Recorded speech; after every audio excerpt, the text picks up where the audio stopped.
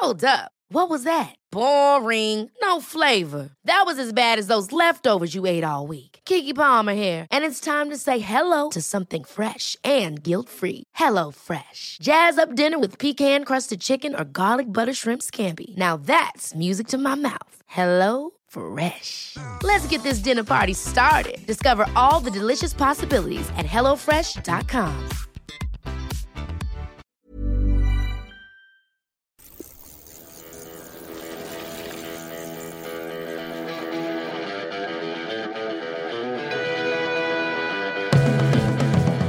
Welcome to the Bradley Wiggins Show by Eurosport, the home of cycling in association with Lacquer Bicycle Insurance.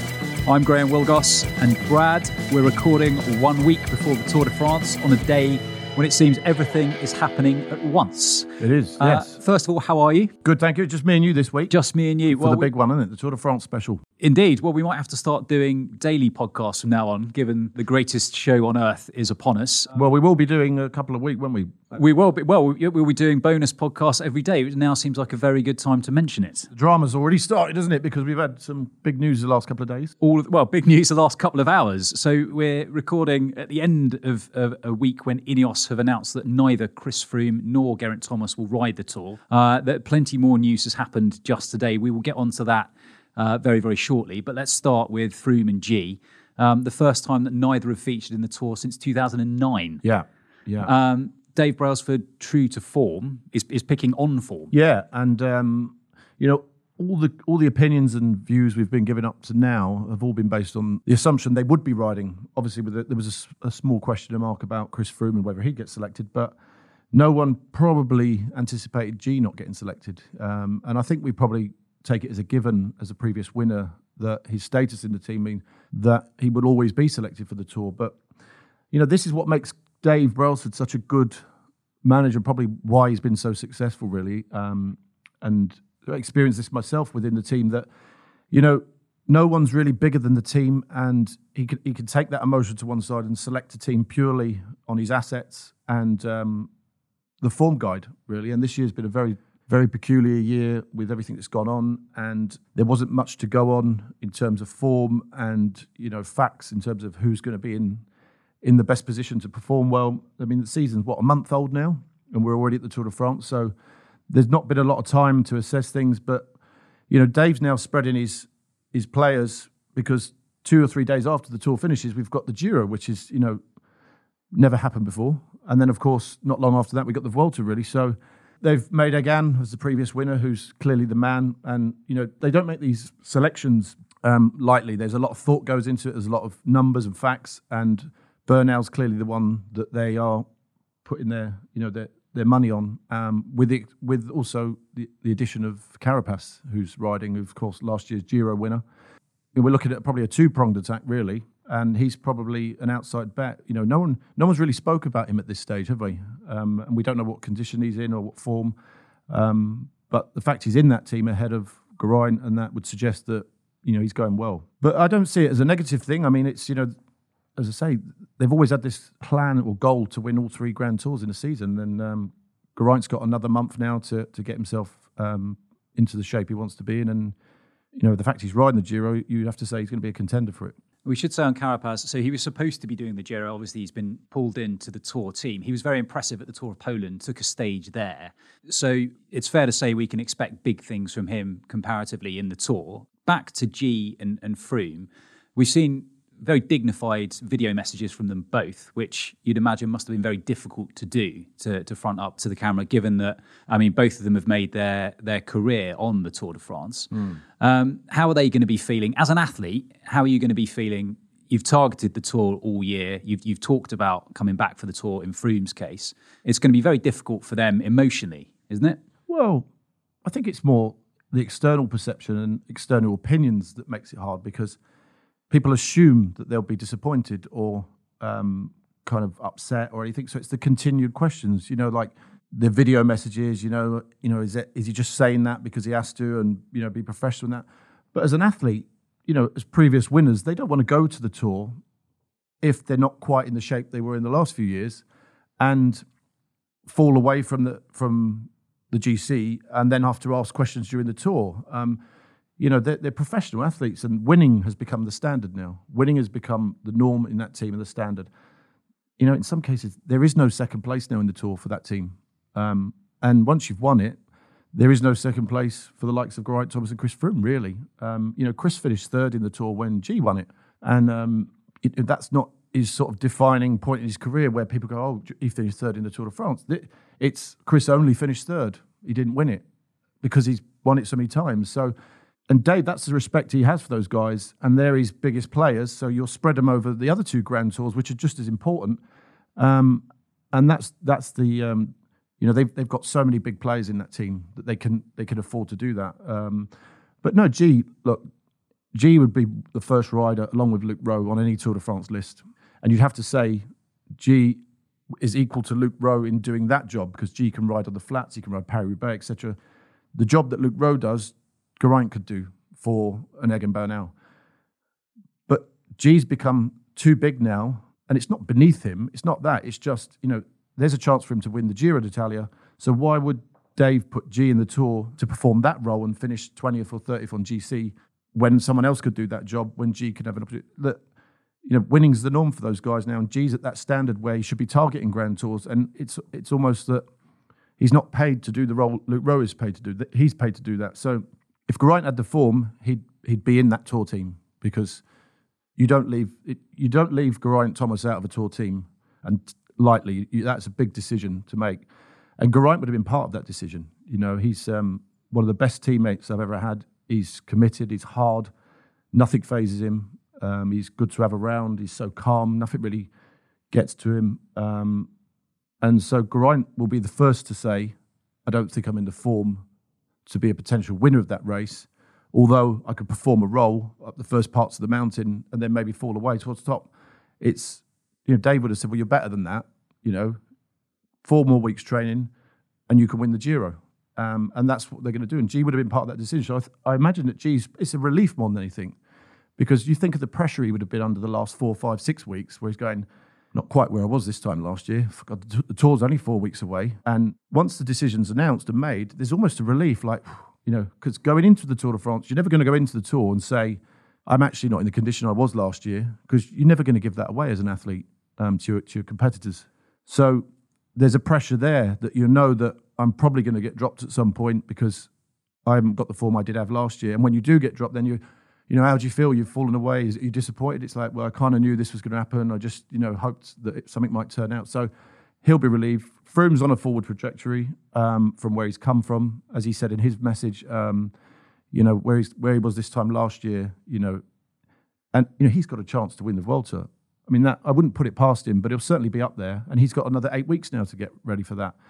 So it is what it is. As I said, they don't make these decisions lightly. There's a lot of thought process, a lot of facts and evidence and numbers that go into it. And ultimately, it's about the team winning and not nationalities or emotions and loyalties. And everyone is part of that decision in that team. You said that will give Froome forward momentum. I mean, in terms of his next season with Israel Startup Nation, is that what he's going to be looking at now? So he's targeting the Vuelta and he can roll that into his new season? Yeah, I think so. I mean, he's... as you say, he's every week he'll be progressing and getting better and seeing improvement. The Tour's probably, if it'd been in July, it'd have been too soon for him, so he wouldn't have made it. But the romantic vision we had of him coming back and winning the Tour after the horrendous accident last year was probably asking too much of him, really, or maybe, kind of in an ideal world. But for sure, I mean, what's the Vuelta? November this year? It will finish in November, so it will begin the last week of October. Yeah, and then obviously there's 2 months and Chris Froome will probably start racing in earnest in January next year. So this is actually going to assist him in many ways because he's not got an off-season that he's going to have to contend with now. He'll just carry on straight through next year. And by the time we get to the Tour de France next year, all being well and no outbreaks of corona, etc., with a new team, they've made some big signings the last few weeks. We could certainly say that Chris Froome will be back at the Tour de France as a leader next year because he's signed for that team as a leader, going for number 5. What that means for Geraint Thomas now, especially with the addition of Carapaz, and if he performs at the Tour this year and gets up there, how does Geraint Thomas break back into that sort of system and that? It's so, once you miss a Tour in that setup, there's always someone else that could step into that position. And then it almost becomes difficult to reassert yourself, as happened last year with Bernal. And there was question marks, who's going to lead Geraint as a previous winner, which obviously started back when I was doing it with Chris Froome. So it shows you the strength and depth in that team and the forward planning. And of course, the news today, which also broke for next year, the new edition of Adam Yates signing for Ineos. So, I mean, it's. I was going to come on to it will be the first time this year for Ineos or Sky as they were, where they're not going to be gunning for a Brit on GC. So it feels very much like an end of an era. Well, yeah. I was speaking to Mark Cavendish during the week about this, and that it's been 10 years, hasn't it? And a British team at the Tour de France, a British winner, and we've had a few now. And obviously Egan last year for Colombia. So yeah, but it's the first time now. You almost get a sense that although the team has largely got some British contenders, and next year, if Adam comes along, I think he's the next one they're going to start to build as the next British Tour winner. If you consider that Geraint, Thomas and Froome are into their sort of 30s and will be in their mid-30s in a couple of years. So they're now looking at Adam Yates. That's the one they seem to have gone for. But it does feel like, the mantra and the kind of what they were all about has sort of, gone over the years to this point, really. And I think it's now not a British team at the Tour de France, really, is it? Although it's a British-backed team, etc., British-led, and a history of British riders and a culture there. They've kind of achieved that now, haven't they, that whole British thing. And they have transitioned into, it's just an international team now that needs to win. And they achieved that goal, and they're 10 years in now. And the whole plan, the mission sort of statement has changed. And it has to, I suppose. They can't keep to that thing that it always has to be a British winner. I mean, they've got the backing as well and the finance to have 4 or 5 big leaders as well, which also helps. But that does not take away anything from the professionalism and the planning that goes in, and Dave at the helm, etc. So they'll be the favourites for the Tour this year. One of them. They're still your favourites. Yeah. An Ineos rider will still win the Tour. Yeah, I mean, Roglic seems in supreme form. He could really challenge, but depending on how much this crash has affected him in the Dauphiné, hopefully we'll still see him up there. And obviously Jumbo are still the team to rival them with Dumoulin, etc. Kruijswijk, he's going to be out now, isn't he? Kruijswijk will now do the Giro, but they've still got a supreme lineup. So they've got Roglic, Dumoulin, George Bennett, Sepp Kuss, who was on brilliant form at the Dauphiné and took the final stage so impressively too. Robert Hessink, Tony Martin, and of course the man of the rebooted season so far in Wout van Aert. Yeah, I mean, I would say they've got, across the board, they've got a stronger, complete squad than Ineos. But Ineos have probably got 1 or 2 of the star players, kind of over Jumbo, although that's not to take anything away from Jumbo. I mean, they're very evenly matched, but still Ineos probably still have the edge. But Jumbo, with the strength and depth they've got across the whole board, they're going to have numbers every day in that final. And that's probably something that Ineos considered when selecting that team, because you throw Geraint Thomas into that Ineos team straight away, it evens it up slightly. But Bernal and Carapaz, what it might mean is we don't see the legendary Sky train or the Ineos train like we used to. And we didn't see that last year, and there was a lot of talk about that, they're not doing the train like they did in the past, but they got the job done. And they did lack in numbers a lot last year at crucial moments, although they still won. And that's where Jumbo will probably be stronger than them. And that might come into it in terms of outgunning Ineos. Do we expect Jumbo to control the race in the same way that we might have seen the Sky train of old? It depends on who takes the jersey and how late on. I mean, obviously Bernal took the jersey quite late into the race last year, so I took the jersey after 7 days and we defended for 14. So it wasn't like we were ever going to lose the jersey and try and play a tactical race so we didn't have to ride. So it's just how the race pans out. And there's no time trial in that first week, is there? Or second week? The only time trial is the the penultimate stage 2, La Planche de Belfi. Last year we had a time trial, didn't we? And had there been a time trial this year, someone like Roglic could have maybe took the jersey, and then you've no choice but to defend and ride. So, as I said the other week, I think this is going to come down to the last day. And that could be a bit of cat and mouse throughout the race as to who takes up the ride in, who does this. And there might be a bit of kind of of a bit of a stalemate at times. And that's where the likes of Thibaut Pinot could benefit, as we did last year when he sort of jumped in. So I think it's going to make for a really good race. Just bring us round full circle on Froome and G's exclusion from the Tour squad. From your own experience, how does Dave B deal with that? Does he come to you, knock on your door and say, look, I'm sure you saw this coming? He's been described as stabbing his riders in the front. No, he doesn't. It's not like that at all. There's constant communication, especially with the trainers, etc. And, he'll be in communication with Geraint and Froome all the time. And they'll foresee this, It's not a case of like getting to a week from the Tour and everyone wondering what Dave's thinking and then announcing it, I didn't make it. Like when you sort of the classic see the team sheet in the changing room before you go out to I didn't make the team, I'm on the bench. Yeah, will you make the World Cup squad? It's not really like that. And I've seen, going back to football, I've seen like Sir Gary Neville talk about why Alex Ferguson was so good in that he would talk to him and say, look, there's this game this weekend's not for you, but in 2 weeks I'm really going to need you, and that's probably how good management works like that. And Dave would have been in constant communication. So G would have said to him a month ago, perhaps not where I am this time last year, but we still got 4 weeks, etc. And then they'll go to training camp and the numbers will correlate with that. And so Dave would reassure him at that point and say, well, look, we'll keep going. It's been a strange year because it's not the end of the world if you don't make the Tour, because we could always got the Giro afterwards, and reassure them like that. So don't panic, just keep going. It's been a tough year for everyone. G's not letting the team down because they've still got other people that can do that. And so that it would have been handled like that. So they probably made this decision after the Dauphiné, really. And G probably would be the first to say, I'm probably not, kind of where I was this time last year, but I'll be good enough to do a job for Egan. And Dave would have said, well, you're a winner, G, and we want to put you in the best position to win the biggest race in the world. We've got other riders that can do that job. So why don't you go for the Giro? And you've got a chance to win the Giro. And don't worry about the Tour. Don't stress about it. And G would have been part of that decision, and Chris would have been the same. So that's how they operate, and that's how they keep the morale up and the function. They give the respect to the riders in that sense. Given they've got another GC man coming in Adam Yates, does G stick around long term? This is the way the team goes, isn't it? They're always thinking ahead, and obviously with Adam coming in now, if Carapaz, Bernal's already sort of made his mark in that team.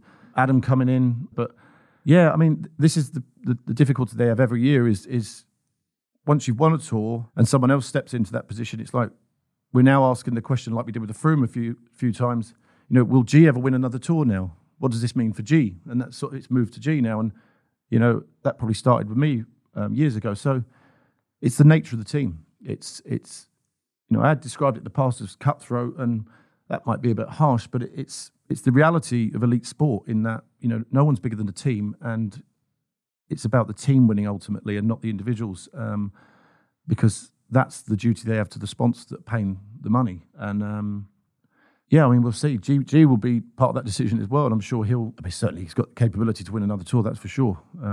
Whether he does or not, if Egan wins his second Tour now, and dominates next season, etc., then it's clear that G's going to struggle to get back to that leadership role.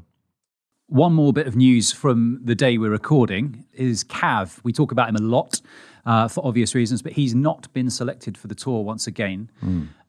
You've spoken to him this week? Yeah, I spoke to him. He told me a few days ago, again, he was part of that decision. It's not a case that he's not been selected for the Tour. He voiced that the Tour's going to be too hard for him this year. There's only 2 sprint stages. He also recognised, which is the sort of the class and dignity of Mark, that Landa is going really well and he's got a great chance to do something in this Tour, and maybe they should put more riders around him. So Cav was the first one to put his hands up and say, look, I'm going to take myself out the running because I don't think I think the Tour's going to be too hard for me. There's 2 sprint stages. There's not enough opportunities in for it.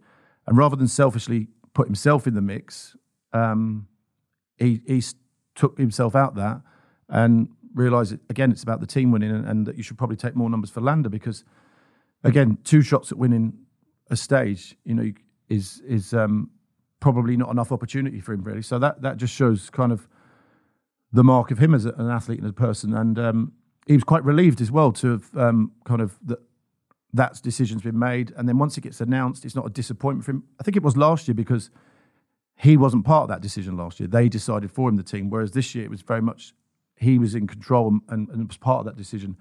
And I think he's more relief from his point of view, because had he been at the Tour and knew that it probably wasn't enough opportunities for him, and then something happened like the other year where he didn't perform in the first few sprints and then got eliminated on that stage, then it's more pressure, more questions, this, that and the other. So I can tell you now, he's quite relieved and very kind of humble about it. Obvious question, is he going to ride the Tour de France again? The Tour is changing every year, isn't it? Mark said there's probably 2 sprint stages this year, and it seems like the structure of the race has changed in the last few years, isn't it? It seems to get tougher and tougher, and the racing seems, the pattern of the race is different. It remains to be seen.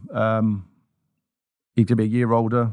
Maybe we won't ever see the Mark Cavendish, but don't forget, his best years, 2008, 2009. We're talking 11, 12 years ago now. And so, feels like another lifetime ago. It's not a crime that, he gets older and the other sprinters come through. But yeah, he'll be the decider of that, as he was this year. And whether we don't see him again at the Tour, let's not forget what he has done at the Tour. There's always this thing with Mark that, is he ever going to catch Eddie Merckx? I don't think it ever matters if he's 30, he'll do, won't it?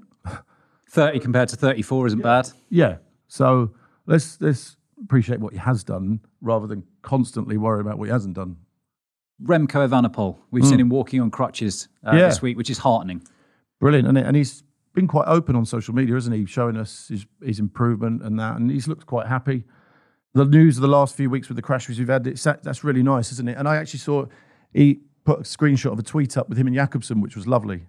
They were communicating today. I think it was on his story. I didn't see that. Yeah, so he's put up a conversation between the two of them. Jakobsen's messaging him going, "Hope you're all right, mate," and he's saying, "Yeah." And that's great, isn't it? So that shows that Jakobsen is able to think about able to think about more than his own situation, which is a great sign. That's what we all want and hoped for a couple of weeks ago after what we saw. So, as so much has gone on already in this season, and obviously so much horrific stuff as well. That's a great, it's just great to see that, isn't it? Because and that's the beauty of social media. We were talked about the last few weeks that the negative sides of social media. It's great that those guys share their recovery with the world, because it actually makes us feel pretty good that that we're not worried about them anymore. Has this week been a positive or negative experience for you on social media? A bit of both, presumably, as ever it is. Yeah, when Geraint got announced he went riding, I had quite a few morons. What do you feel now, Brad? Did Geraint? How's he going to win now? He's not even on the start list. I was like, great. Yeah, I don't sit up at night worrying about this. It was just an opinion based on the fact we thought he might be riding, but now he isn't. Yeah, great. But I don't know. It's just I just find those sort of things entertaining now, really. Have you been replying to them again? Yeah, of course I have. Yeah. What have you been saying? Just give us an idea.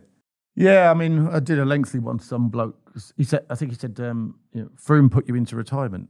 And I think it was the fact I was 36 and I crave normality, wanted to be a father, that put me into retirement. And I finished on the 5th Olympic gold. So that'll do. But if you're happy with that and believe that, then go for it. It's comedic, isn't it? Another one. Now you'll see Bernal win. I hope he does win. I like him. Somehow the assumption that just giving the opinion that I think Geraint's got a Tour winning him, or going to maybe win this Tour, that I somehow live and die by that and wake up every day hoping it's true. But as I said, there are a lot of idiots around the world, and now they've got a platform. So, Brad, one other news item to pick up today is that the Tour de France organisers will be introducing a 2 strikes and you're out rule. So if any of the teams, any of the mechanics, any of the wider teams, any of them show symptoms of starting to contract COVID, there's a 2 strikes and you're out rule. And this will be introduced from August the 26th. So 3 days before the Tour begins. Well, we're lucky to have a Tour, aren't we, really, with all everything that's gone on this year. And we have to appreciate that people have lost lives for this. This is not just, we've not just made this up and invented it. It's about the safety of everyone, really.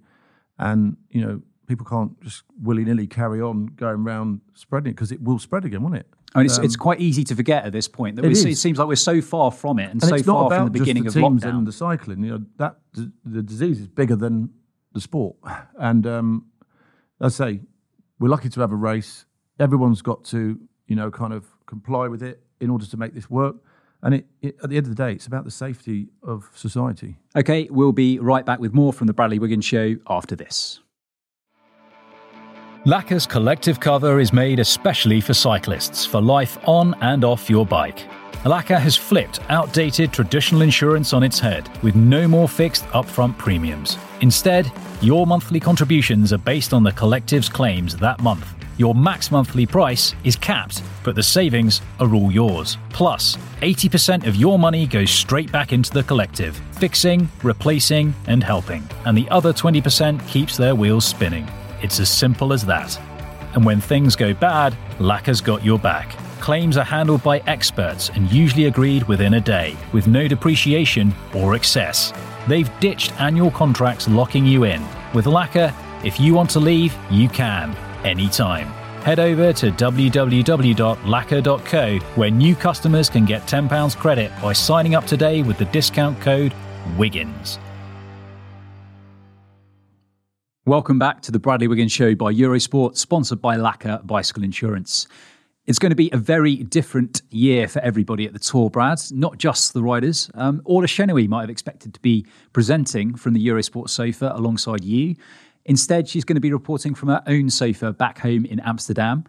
I caught up with Orla to find out a little bit more about what the race will be like for her and the people reporting on it. And I also asked her what her predictions for the Tour will be.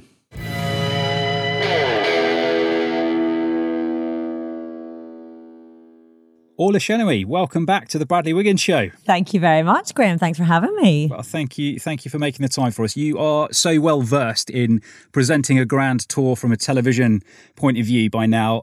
It will be very different for you this year, as things will be very different for all of us. Give us an idea of what we can expect from you, what you're going to be doing. Yeah, it's a funny old year, isn't it? So I was supposed to be presenting again the Grand Tours for Eurosport and now for GCN. But unfortunately, COVID is obviously getting in the way of lots of things, and my work casualty is a small blip on that radar. But because the UK reintroduced quarantine with the Netherlands, I now live in Amsterdam. They reintroduced quarantine, and so I can't make it over to the UK to work. But I have promised Dan Lloyd that he can borrow some of my finest dresses and heels, so he will be taking the hot seat. And I am going to be still involved in the show every day. The guys at Eurosport and GCN have done an amazing job trying to keep me involved in it. So I'm going to be taking part in the programme from Amsterdam. So I will be keeping across everything that people are sending in on social media. I'll be doing remote interviews, hopefully with DSs, with riders, with other relevant people, and doing different inserts into the show every day. So it'll be brilliant to still get involved. I'll still be asking Dan and Brad and any others in the studio questions. But yeah, it's just going to be a different look and feel this year. But, you know, a change is as good as a rest, and it'll be nice to try something new, I think. I'm really excited about my involvement with it, and I'm really excited about the tour getting underway, as I'm quite sure everybody is. Presumably no one will be more excited than Dan, given the new wardrobe he's got to look forward to. He's a lucky boy. Yes. So very different tour for you as a not roving reporter. But you've also got an idea, because of the circles in which you move, of what it will be like for the journalists and everyone in the media who will be out there following the race, whether it's from a newspaper or from a TV point of view. Can you give us an idea of what sort of protocols they will expect? Yeah, it's totally different on the ground this year. So what usually happens at a bike race, and you probably will know this from following cycling from afar, I'm talking about the listeners, Graham, obviously you know this, is that we usually get right in the thick of everything, and we're able to sharpen our elbows and get to the front and speak to riders just as they're coming off their bikes, essentially, speak to the DSs and gauge that the highs and lows as soon as they've happened. So what will happen, however, is that they are obviously accommodating the journalists and the media as much as possible, and there will be, as I understand it, some sort of corridor that the riders and everyone involved in the team will have to go through to get to their buses at the end of a stage. So everyone will have to pass, and the journalists will have their pens there. So it'll almost be like an Oscars red carpet, if you like, every day. And the journalists will have to just shout out to whoever's going past that they want to speak to. There will be, pre-arranged interviews involved in that as well, but it'll be a case of grabbing people as they go past. And hopefully, the riders understand the game, if you like, of the media coverage. And usually they're more than happy to speak to journalists after a stage. So hopefully they'll still come over and have a quick word as much as possible. So it will still be as instantaneous as it can be, and certainly more immediate than almost any other sport. But it will look and feel slightly different to usual, yeah. as we said, you're talking to us from your home in the Netherlands. We're talking on the day that Team Ineos's squad has been announced. So I just want to pick this up with you, partly because it took you by surprise, almost probably later than anybody. Yeah, it did. Only because I have a writing deadline today. So I file a regular column for Metro newspaper, and my column this month was on the tour build-up. So I set my alarm for 5 a.m. this morning, took a quick scan of the news, which is 4 a.m. UK time. Nothing new. The latest reports this morning suggested that Team Ineos wouldn't be announcing their squad until next week. I thought, I'm safe. I'm going into my little writing bubble and I won't emerge until it's filed.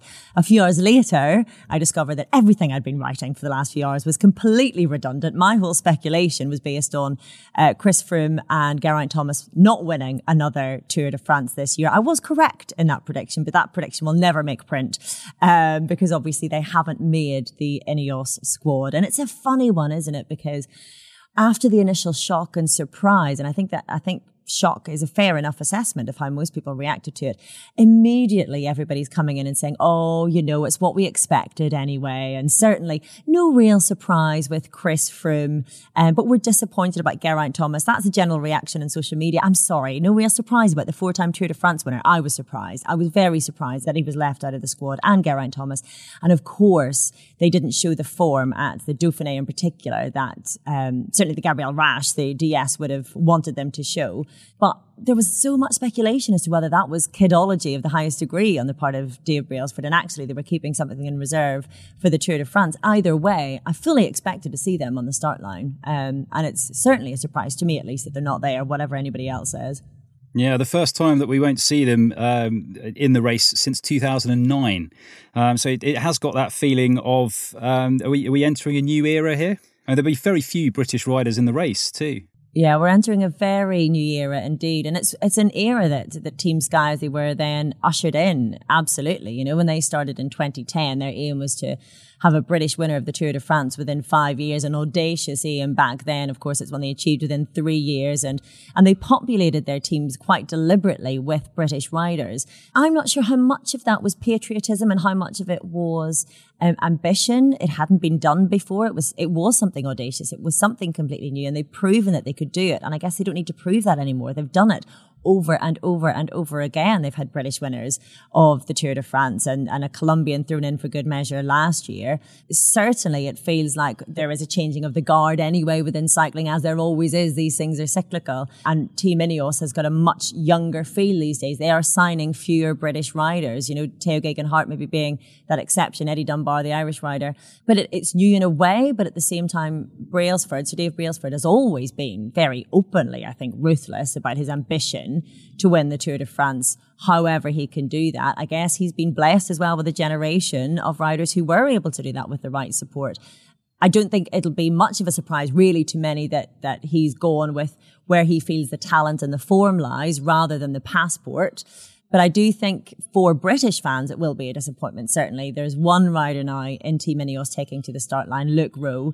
We will have others, of course, but I think the heyday of multiple British riders at the Tour de France seems to be over for now, at least. As I say, these things are cyclical. It will come back. Give us your pick then. Who's your tip for yellow, and who's your dark horse? Oh man, tip and dark horse.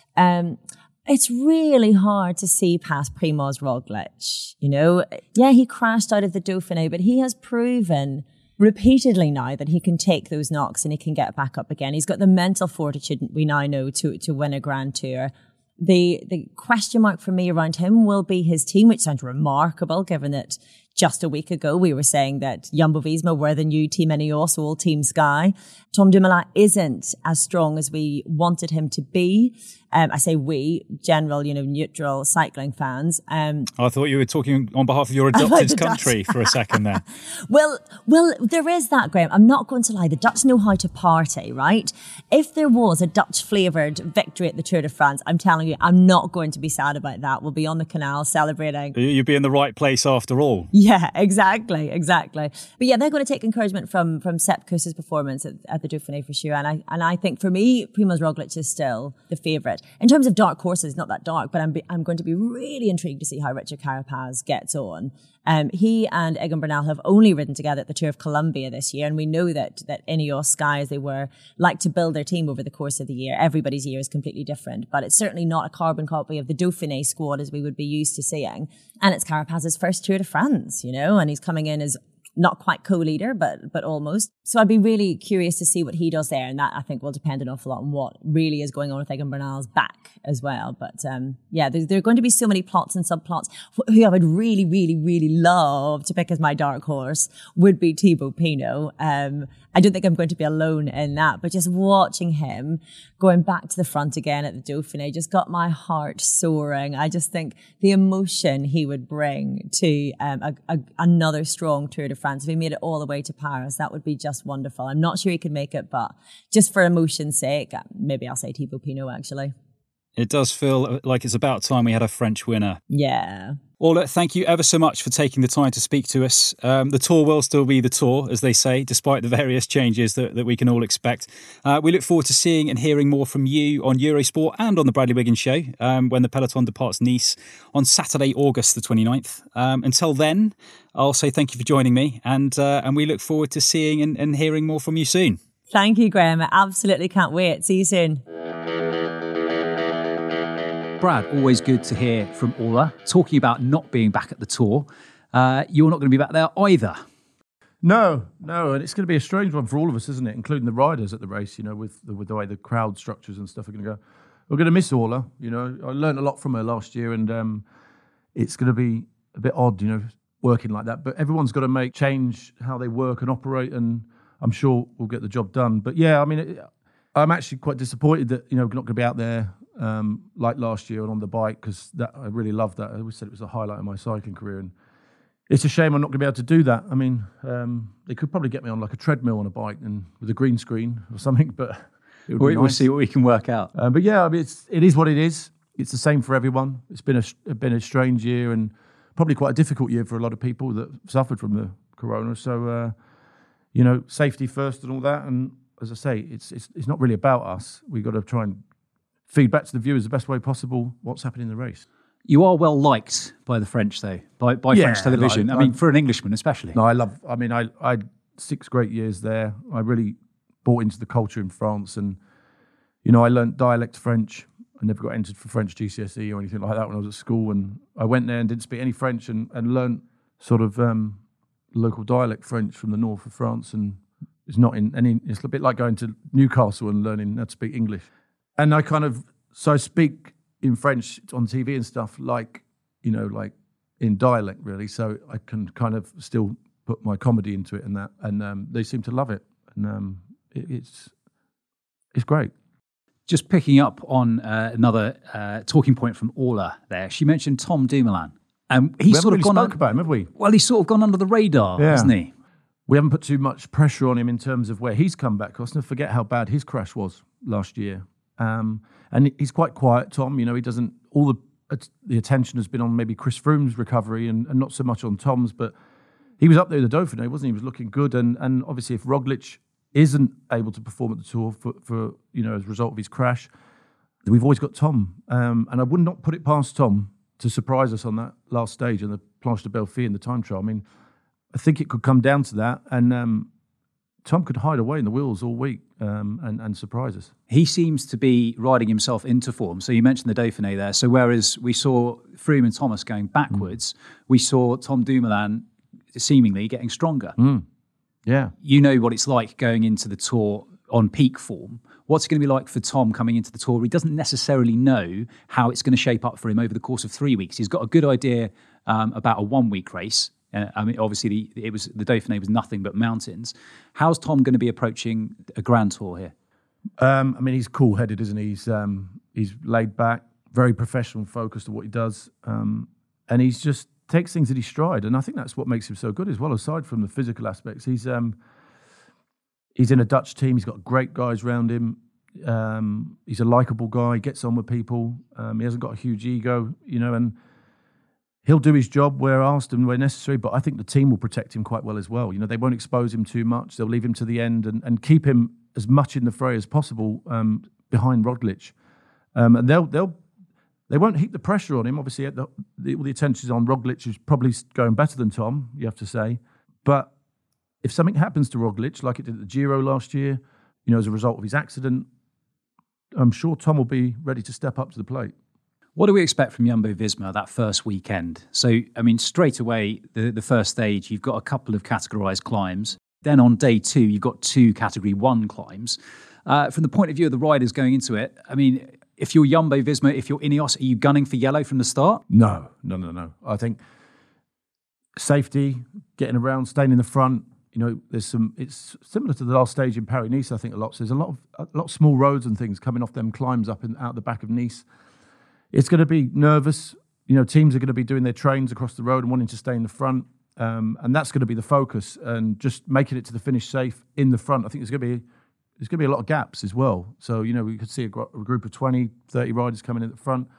And everyone will want to be in that, all the top riders. And, whoever, if you win and take yellow as a result of it, then it's great. But you won't look to defend the yellow for the rest of the 3 weeks. But it's going to be a nervous weekend. The Tour gets more and more nervous every year. Riders, with the more crashes that happen in the early weeks over the Tours in the past, the following year there's even more emphasis on staying in the front. And it's great for us to watch, but not the best ones to ride. Certainly very, very nervous. Okay, well, we look forward to talking more about the first stage of the Tour, as well as the women's race, the La Course. La Course. And so we'll be back with more from the women's peloton next weekend. That brings us to the end of this episode of the Bradley Wiggins Show by Eurosport. Thanks to our sponsor, as ever, Lacquer. Thank you, Brad. Thank you.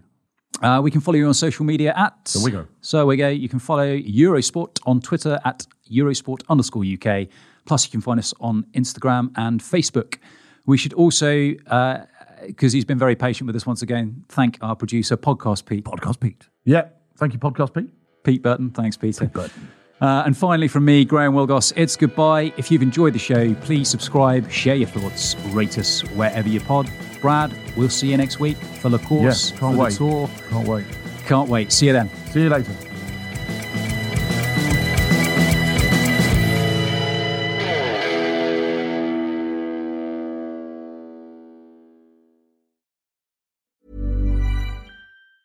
Ever catch yourself eating the same flavorless dinner 3 days in a row? Dreaming of something better? Well, HelloFresh is your guilt-free dream come true, baby. It's me, Keke Palmer. Let's wake up those taste buds with hot, juicy pecan-crusted chicken or garlic butter shrimp scampi. Hello Fresh. Stop dreaming of all the delicious possibilities and dig in at HelloFresh.com. Let's get this dinner party started. Even when we're on a budget, we still deserve nice things. Quince is a place to scoop up stunning high-end goods for 50 to 80% less than similar brands. They have buttery soft cashmere sweaters starting at $50, luxurious Italian leather bags, and so much more. Plus, Quince only works with factories that use safe, ethical, and responsible manufacturing. Get the high-end goods you'll love without the high price tag with Quince. Go to quince.com/style for free shipping and 365-day returns.